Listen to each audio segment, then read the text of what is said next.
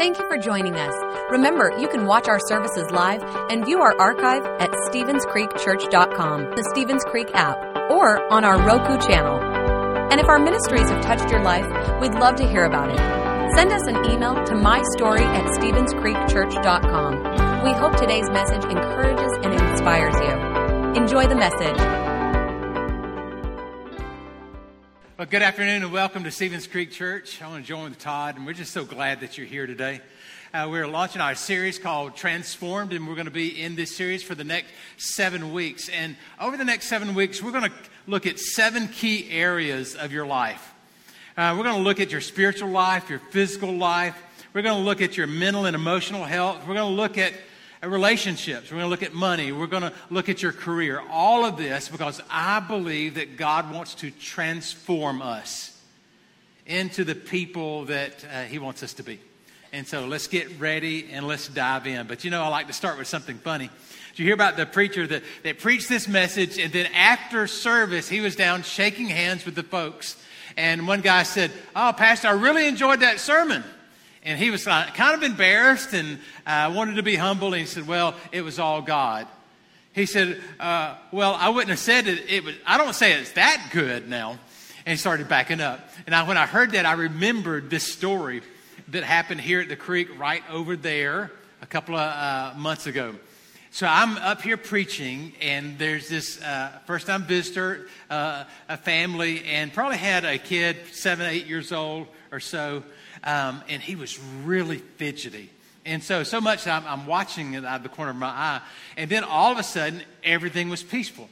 He's as calm as can be. And I'm thinking like, what's up? And so after church, I was shaking hands and went to talk to him. And I said, I noticed your son was a little fidgety, but all of a sudden, he got peaceful. What did you say to him? She said, she said, if you keep talking, you're going to distract the preacher, and he's going to lose his place, and he's going to have to start this sermon all over again. And immediately he settled down. So to you better watch out, or I might have to start this sermon all over again. I still laugh at that one. You know, sometimes it's the little things that bring a smile to your face. But over the next several weeks, we're going to dive into the concept of change. I believe that this series is about your potential. It's about your possibilities. I believe it's about your future and how that you can make the rest of your life truly the best of it. This series is built on one verse of Scripture from Romans chapter 12 and verse 2. And you're going to hear this every week to the point where I want you to memorize it and get it in your spirit. It says, "Do not conform any longer to the pattern of this world, but be transformed by the renewing of your mind." Be transformed. Here's the point. The way you think determines the way you feel. And the way you feel determines the way you act. So if you want to change something in your life, you don't start with your actions, and you really don't start with your feelings, but you start with your thoughts. Transformation begins with how you think. So we're going to start off today by looking at our spiritual health, and specifically on how close to God are you. You know, the further you are away from God, the more trouble that you're going to have in your life. The farther you're away from God, I think the more stress that you're going to have, the more difficulties, the more trials. And the point is, getting farther away from God causes trouble. Getting farther away from God causes trouble. But getting closer to God causes transformation. And I realize that some of you here in this auditorium today, and maybe some of you watching at home, you are as close to God as you have ever been. When you look at your life and you look at where you've come from and see where you are right now, you are as close to God as you've ever been. Now, there's another group of people here that you have been close to God before, but you're kind of like just coasting. Everything is just kind of like coasting. And you know, I talked about that last week, that when we're coasting through a semester, or maybe we're coasting through a church service, To coast means that you're going slightly downhill. So be on guard on that. Now, some of you, maybe you're new to the faith and somebody just invited you to the creek and you're trying to figure out this God and Jesus and Christmas and Easter and all of that. And this is just all brand new to you. I'm saying you're in a good place. And so I just want you to lean in and say, God, you can say it this way. God, if you're real, speak to me. And I believe if you come to this, approach God that way, you'll be surprised at how He will speak to you. Today I want to look at our spiritual lives and about how close to God are we. And we're going to focus on a very popular portion of Scripture. It's Luke chapter 15. It's the story of the prodigal son. And what we'll see in this is ways that we'll find our way back to God. We start reading with chapter 15 and verses 11. But as you start to read, I want you to understand that Jesus is giving this story. He's speaking to a Jewish audience. And so you've got to hear the story within their viewpoint and what He's trying to communicate. So there was a man who had 2 sons. The younger one said to his father, "Father, give me my share of the estate." So he divided his property between the 2 of them. Now, when Jesus said the words of that father, give me my share of the estate, when He said those words, everybody in that Jewish audience, would lean in. Because they were shocked that a young son would ever ask his father those questions. To them, this is what they heard. That young son saying to his dad, "Father, I wish that you were dead." And the sheer magnitude of a request like that would crush a father's heart. That young son was saying, "I want the benefits of my dad's money, but I do not want a relationship with the father." That younger son wanted freedom. He wanted the opportunity to do what he wanted to do. And so he came thinking, if I could just get out of this 2-bit town, if I could get over out of here, away from here, that I could live my own life, I could enjoy life, I could have a good time. Everything would be right. And then when his dad heard his son talk like this, he knew that even though he was geographically in his house at this time, that son had already wandered away. That son had already drifted. And so that dad played along. I believe at this point that dad had talked to him and tried to reason with him and said, "Come on, I want you to think through this. I don't want you to do this." Just trying to help him to reason. But he wanted it. He wanted what he wanted. And so this is what that dad did. That dad went to work to give him what he asked for. And in those days, a younger son, if you had 2 sons, would receive 1/3 of the family's estate. An older son would receive 2/3. And the reason the older son would receive 2/3 was simply because they would be responsible. The oldest child is responsible for taking care of the family and so forth. And so he's taking care of the family. And so that younger son took that 1/3 of his income. And the Bible goes on to say that he squandered it in wild living. He had the time of his life. I think he probably had parties day and night, women on both arms. He had the good life. He lived in the fast lane. Whatever he wanted, he just went out and he bought it with his father's money. But eventually, this money ran out. And it just so happens that when the money ran out, it coincided with a great recession that hit the land. And he found himself unemployed. We pick it up in verse 14. After he had spent everything, there was a severe famine in the whole country, and he began to be in need. So he went out and hired himself to a citizen of that country who sent him into the fields to feed pigs. He longed to fill his stomach with the pods that the pigs were eating, but no one gave him anything. So here we see this young son. He is broke. He's penniless. He is homeless. He is starving. And he had to take a job feeding pigs, which for a Jewish boy was unthinkable because Jewish boys did not eat pork. Jewish families did not consider a pig to be unclean. So here this young man, he is miserable. But out of his misery, that during this period of misery, he came to his senses. You know, it is interesting how God will often use miserable events, miserable times, problems and difficulties to bring us to our senses.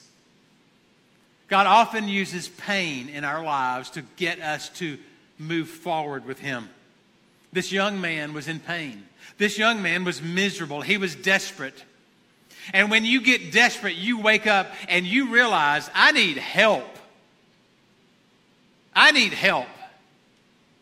Verse 17, when he came to his senses, he said, how many of my father's hired servants have food to spare? And here I am starving to death. I will set out and I will go back to my father and say to him, Father, I have sinned against you and against heaven, and I'm no longer worthy to be called your son. Make me like one of your hired servants. This guy was thinking about this. He was in this desperate situation. He was in a pig pen. What's it going to take for you to come to your senses? What kind of situation, what kind of desperate situation do you have to go through for you to wake up and come to your senses? This young man was in a place that he never dreamed that he would be. Maybe some of you are in that place. That you look at your life and you never dreamed that you would be in this place. I would imagine he's in that and he's retracing his steps saying, how did this happen? How did I get here? And he's replaying those conversations. He's replaying those steps. So many times we get in problem situations like that, and instead of trying to replay the steps and figure it all out, we just turn and we just blame somebody else. We said, it's your fault that I'm here. It's the government's fault. Yes, it is those Republicans. That's the reason that I am in this miserable place. No, it's the Democrats. That's why I'm in this miserable place. No, it's that teacher or it's that parent. And we like to turn to other people and blame them for the problems that we have. Today is a good day to stop the blame game. Today's a good day to stop passing the buck. Today's a good day to take responsibility for your life. It's a day to own it, to admit it. And to understand that even though you have drifted away, you have not drifted too far away from the Lord. I believe the real message of this story is simply this: Jesus wants you to come home. That's the real message. If you could sum this story up in just one line, it would be that Jesus wants you. Jesus wants you to come home. That's why he tells this story. We continue in verse 20. So the young man got up and he went to his father. But while he was still a long way off, his father saw him, and his heart was filled with compassion for him. And he ran to his son, and he threw his arms around him, and he kissed him. Now, you've got to understand the backdrop here. The backdrop is simply this: the farmers in those days lived in clusters. They lived in a community. Yes, they may have fields out, that they would go out to the fields and work, but they would live in cluster homes. So when that young man is going back to his father, he would not only have to face his father, but he would have to face the community. And that father, when he saw his son out in the distance, he recognized him. And he ran out with a heart filled with compassion, because he wanted to spare his son from the scorn of the community. And to run out, the very fact that, think about it, here's an elderly man. He is wearing a robe. For this man to run, he had to pick up the robe and he had to run. It was undignified for a man, an elderly man, to run. Specifically because when he picked up his robe, he would show his bare legs. And so for that father to pick up his robe and run, he was saying, I don't care about being dignified at this point. I don't care about the scorn of my neighbors. There's my lost son, and I have compassion, and I am running out after him. Now, when he got there, he put his arms around him, and the Bible said he kissed him. Now, this was a sign of acceptance. I accept you. It's interesting to me that the father accepted him even before his son changed. You know, so many times we think that we need to do something to make God love us. God loves you as you are. And I don't know what you think about God, but I want you to know that God is not here to punish you. God is not mad at you. That God simply loves you and He wants you to come home. And I don't know where you are spiritually, but I do know that you're here in church, and that tells me that you have some kind of a desire to be closer to God. And I believe that every one of us can get closer to God by doing these three things. And these three things really become the pathway of spiritual transformation. And so I want to make these three things personal. So I'm going to use the word I. So here's the first one. I must get so frustrated with my life that I am willing to change. I call this getting fed up. That you come to the place where you say, I am fed up. I am fed up with my life. I'm fed up with my circumstances. I am so frustrated with the way that I'm living that I am ready to do whatever it takes to change. And I don't know what that is for you personally. I don't know really what causes you frustration and causes you to be fed up. It could be your stress level. It could be that you're lonely, or maybe you're depressed, or you're overworked, or whatever. But you come to the place where you are so frustrated with this that you're willing to do something different. Here's the point. Nothing is going to happen in your life until, first of all, you get dissatisfied with where you are. Nothing's going to happen in your life until you get so dissatisfied that you get frustrated with where you are. In today's story, this son wasted it all. He had nothing left. And at that point, in that pig pen, he was desperate and he was hungry. And that's when he came to his senses. And that's where his transformation started. His transformation started when he was so desperate for change and when he was hungry for something better. I want you to know that God loves you right where you are. But God loves you too much to let you stay that way. God loves you right where you are, but God loves you too much for you to stay where you are. And God comes to our lives and He knocks on our door and He calls us closer to Him. But too many times God is knocking and we ignore the knock on the door. And then He comes back and He knocks again and we ignore that knock. And then He knocks again and we ignore that knock. And then finally He just blows the door down. Because He's trying to get your attention. He's trying to get my attention. And you may have had a door blown down before.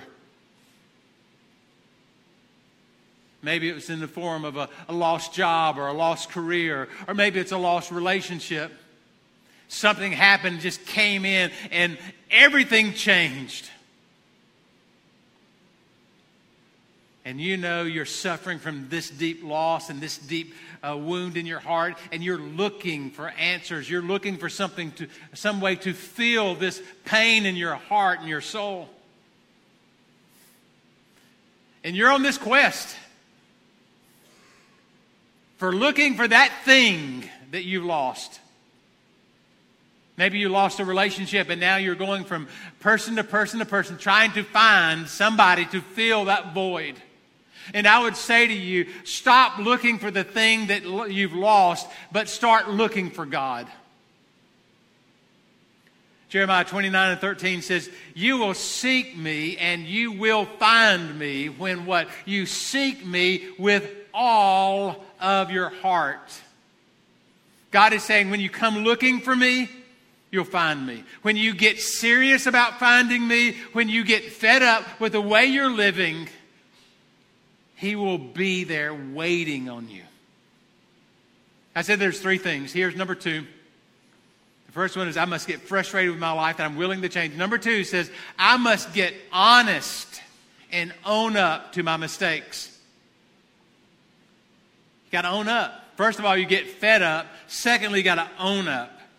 You got to own up to your mistakes. I've got to own up to my sins. That's what this young man in Jesus' story did. In Luke chapter 15 verse 17, it says, when he came to his senses, he said, how many of my father's hired servants have food to spare? And here, I'm starving to death. I'll set out and I'll go back. I'll go back to my father and I'll say to him, Father, I have sinned. I have sinned against heaven and I have sinned against you. When he came to his senses, what do we see happen here? When he came to his senses, he admitted his mistakes. He admitted his sins. Nothing is going to happen until you get to step two. Step two is when you own up. Step two is when you say, I need to face the fact that I haven't been living like God wants me to live. You've got to face the fact that you've made mistakes. And you own up. You have to own up to your sin. Why is that important? Because your sin is becoming like a barrier that is keeping you from God. This is the message of Isaiah chapter 59 when it says, it's your sins that have cut you off from God. It's your sins that have cut you off from God. Because of your sins, He has turned away. God has turned away and what will not listen anymore. I want you to understand this. Your sin, my sin becomes a barrier. And so God is not going to listen to our prayers unless we pray the prayer of forgiveness. When we pray a prayer of forgiveness and our sins are washed away, then that opens up the communication with God. That opens up God where He listens and hears our prayers. But too many times, we just allow our sins to stack up. And each time it just becomes a greater barrier that pushes us further and further away from God. Our sins separated us from God. It's time to own up. We can't blame other people. We have to take responsibility for our own actions and realize that you are as close to God as you choose to be. That I am as close to God as I choose to be.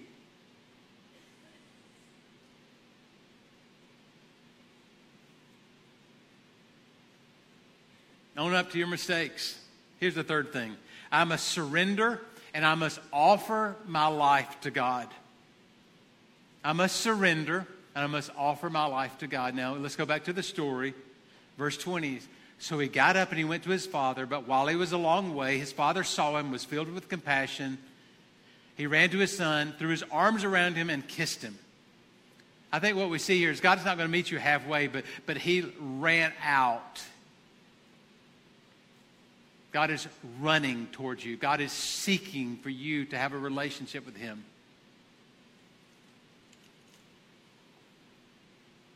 I believe that God has been working behind the scenes in your life even this week.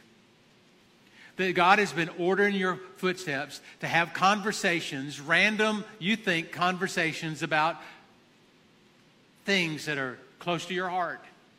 God is working behind the scenes in your life to close doors that you're not to walk through and open doors that you are to walk through. God has been working behind the scenes for some of you because you are here in church today because you randomly ran into a friend that you haven't seen in a long time, and that friend simply said these words, hey, why don't you come to church with me Sunday? And you responded to that. Hey, won't you come to church with me Sunday? And you're here today. God is working behind the scenes for you to be here. I believe that not only that God is going to use you this week, because He is working behind the scenes in other people. And maybe you'll be the one that you'll say to your friend that you hadn't seen in a long time, hey, won't you come to church with me Sunday?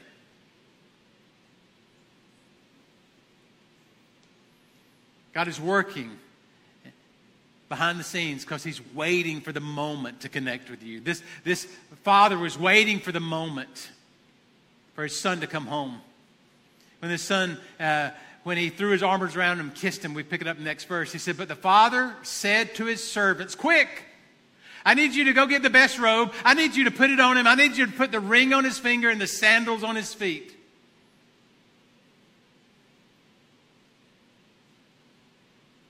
He's saying, my son, I want you to restore him to the family. The best robe, put a ring, that is a family ring they're talking about, that signifies that he is now back a part of the family. Put the sandals, bring the fatted calf, kill it. Let's have a feast and celebrate. For this son of mine was dead and he is alive. He was lost, and now he's found. So they began to celebrate.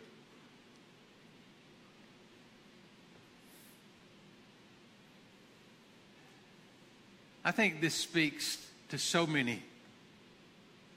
Maybe it speaks to the individuals that have had a vibrant faith at one point, but for whatever reason, you've turned and you've gone away from the faith. You've pushed God out of your life. You've pushed important people out of your life.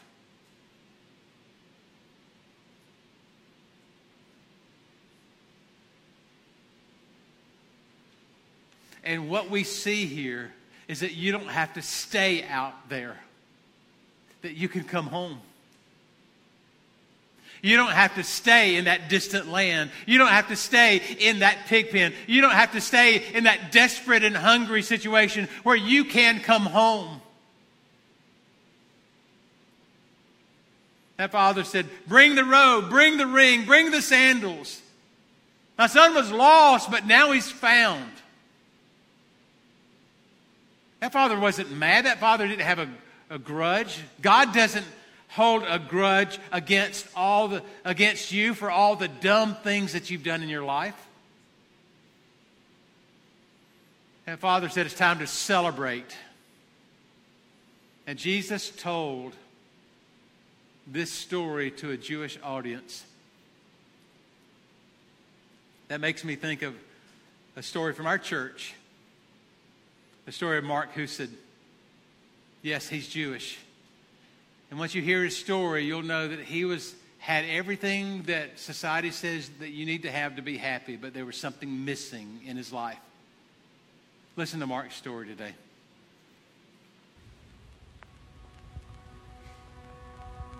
I grew up in a Jewish home. I sort of figured, well, religion works for some people. It doesn't seem to have a role in my life. And I guess I bought into the American dream. I'll become a doctor and I'll be happy ever after. Pretty naive now, but it sounded good back then. And all along, I wasn't particularly happy. We moved here to Augusta in 2002. Those were kind of the lost years. I did very well by all measures of success. I was well respected by my peers. My patients loved me. But over the years, as I felt this emptiness inside, I turned more and more to alcohol to ease the pain and fill up the emptiness. And it worked to a large degree. If you would have asked me during those years if I was a good husband, a good father, I would have said yes. But I subsequently learned I wasn't so hot. I was very depressed. I was miserable. I was just at the bottom. And that night, Whitney came downstairs after dinner and had another one of those talking to sessions with me. And I woke up the next morning and I realized in a moment of clarity why I was so angry at her, because she was right.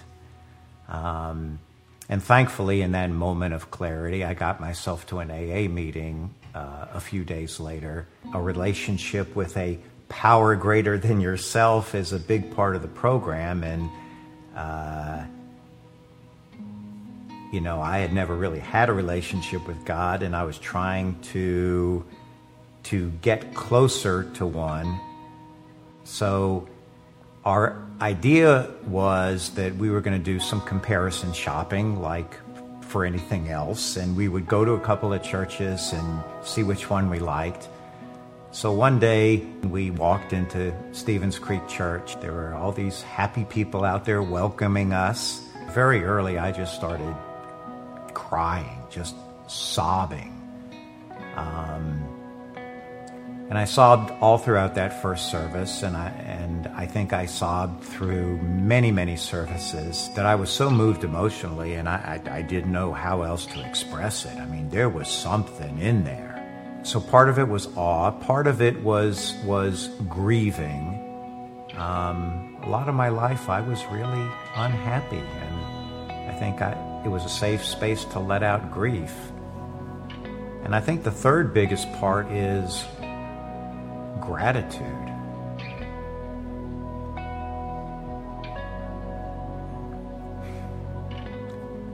I finally found what I was looking for all my life. I was looking in all the wrong places. All I have felt is open arms, support, friendship, welcome. So I went to the Next Step class, made some great relationships, got baptized. I was spiritually dead all those years. And now I'm alive. Man, if you've stumbled here to Stevens Creek, however you've stumbled here, you're lucky. Stick around till the magic happens. Amen.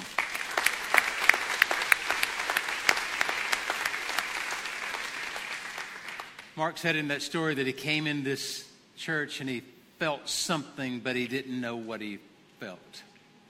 We get that a lot. Because people walk in these doors and they hear the music and they think, oh, it's just a talent level and we have great talent. Or they hear they're speaking. But what they don't know at that point, it's the power of the Holy Spirit working in the room. It's the power of God's presence. And what we're longing for is we're longing to fill this void in our lives. You see, each one of us, and we've been created with a void. And that void can only be filled with a relationship with Jesus Christ. And until that happens in your life, you're going to constantly be looking for that next thing. This next car will make me happier. This next job will make me happier. This next house, this next experience. And we're always looking for that thing to fill the void. That void in your life is never going to be filled with stuff. Because your stuff is going to wear out. All the stuff that you treasure is going to be in a landfill one day. And you think your kids want it and your grandkids want it, but they don't. Because it's stuff. I'll tell you what really matters is that when we have Jesus in our lives, that He gives us a sense of purpose, a sense of meaning. And I realize there's some of you've pushed Jesus so far away that you've just looked at that and said, oh, that's religion and all that. I just don't need that. But you may not need religion, but you do need a relationship with Jesus Christ. And today is your day. Today is your day. God has ordered your footsteps to be in this room or watching online at this particular time because He is calling you home. That you have wandered and wandered far too long.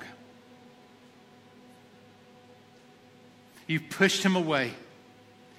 But God is calling you today to take that step, to own up, to admit that you need help, and then to give your life over to him and to offer your life. And if you will do this, I promise you, your life will be different. It'll change, just like you heard Mark's story. He had everything that this culture says that you need. Resources, education, notoriety. But yet, he lacked the very thing that he needed most. And that was a relationship with Jesus Christ. In the next few minutes, I want to pray for you. I believe that the Heavenly Father is here. And he's ordered your footsteps to be here. And he is issuing a call to you. A call to you to come home. The question is, will you receive that and will you take that next step? I want to pray for you, and I'm going to lead you in a prayer. So let's bow our heads. And how about this? Nobody looking around. Let's just have a conversation between me and you first. How many of you today in this room would say, Marty, you're talking to me. I want to have a relationship with Jesus Christ. Let me see your hands across this room. Yes. Anybody else? Yes. You want to come home? You want to come home? Today's your day. Anybody else? Yes. Yes. 8, 10, 12. Yes. You can put your hands down now. I want to come home. I want to pray for you. Father, in the name of Jesus, I pray for this church. I pray for those watching online. I pray that this would be the moment that they would turn to you. That they would come running back to you. Father, I pray that as, Lord, we sit here in this room, I pray that the miracle of grace would be released. So if you'd like to be saved, I want you to pray this prayer. Say, Jesus, come into my life. Say that. Say, come into my heart. Say this. Say, forgive me of my sins. And I want you to pray this. Say, make me into the kind of person you'd have me to be. I give you my life. I want you to say this. Say, Jesus, fill me with your presence. Save me today. God, as they pray those prayers, I ask that you would do as only you can do, that you would move. Now, Father, I also pray for the group of folks that they have been through this before, and for whatever reason they have pushed away, for whatever reason they have backslidden. And God, they're saying today that, yes, I want to make things right. I want to come back home. And I pray, God, that you would start to restore people and restore hearts and restore them today. God, move in this place. We thank you, God, for your grace. We thank you for your mercy, and we receive this in Jesus' name. And everybody said, amen. To those of you that received grace and received faith today, I want to say welcome to the family of God. Amen. Welcome to the family. Thanks for listening. If you would like to help support the ministries of Stevens Creek Church, please go to StevensCreekChurch.com and click the Give button. See you next time.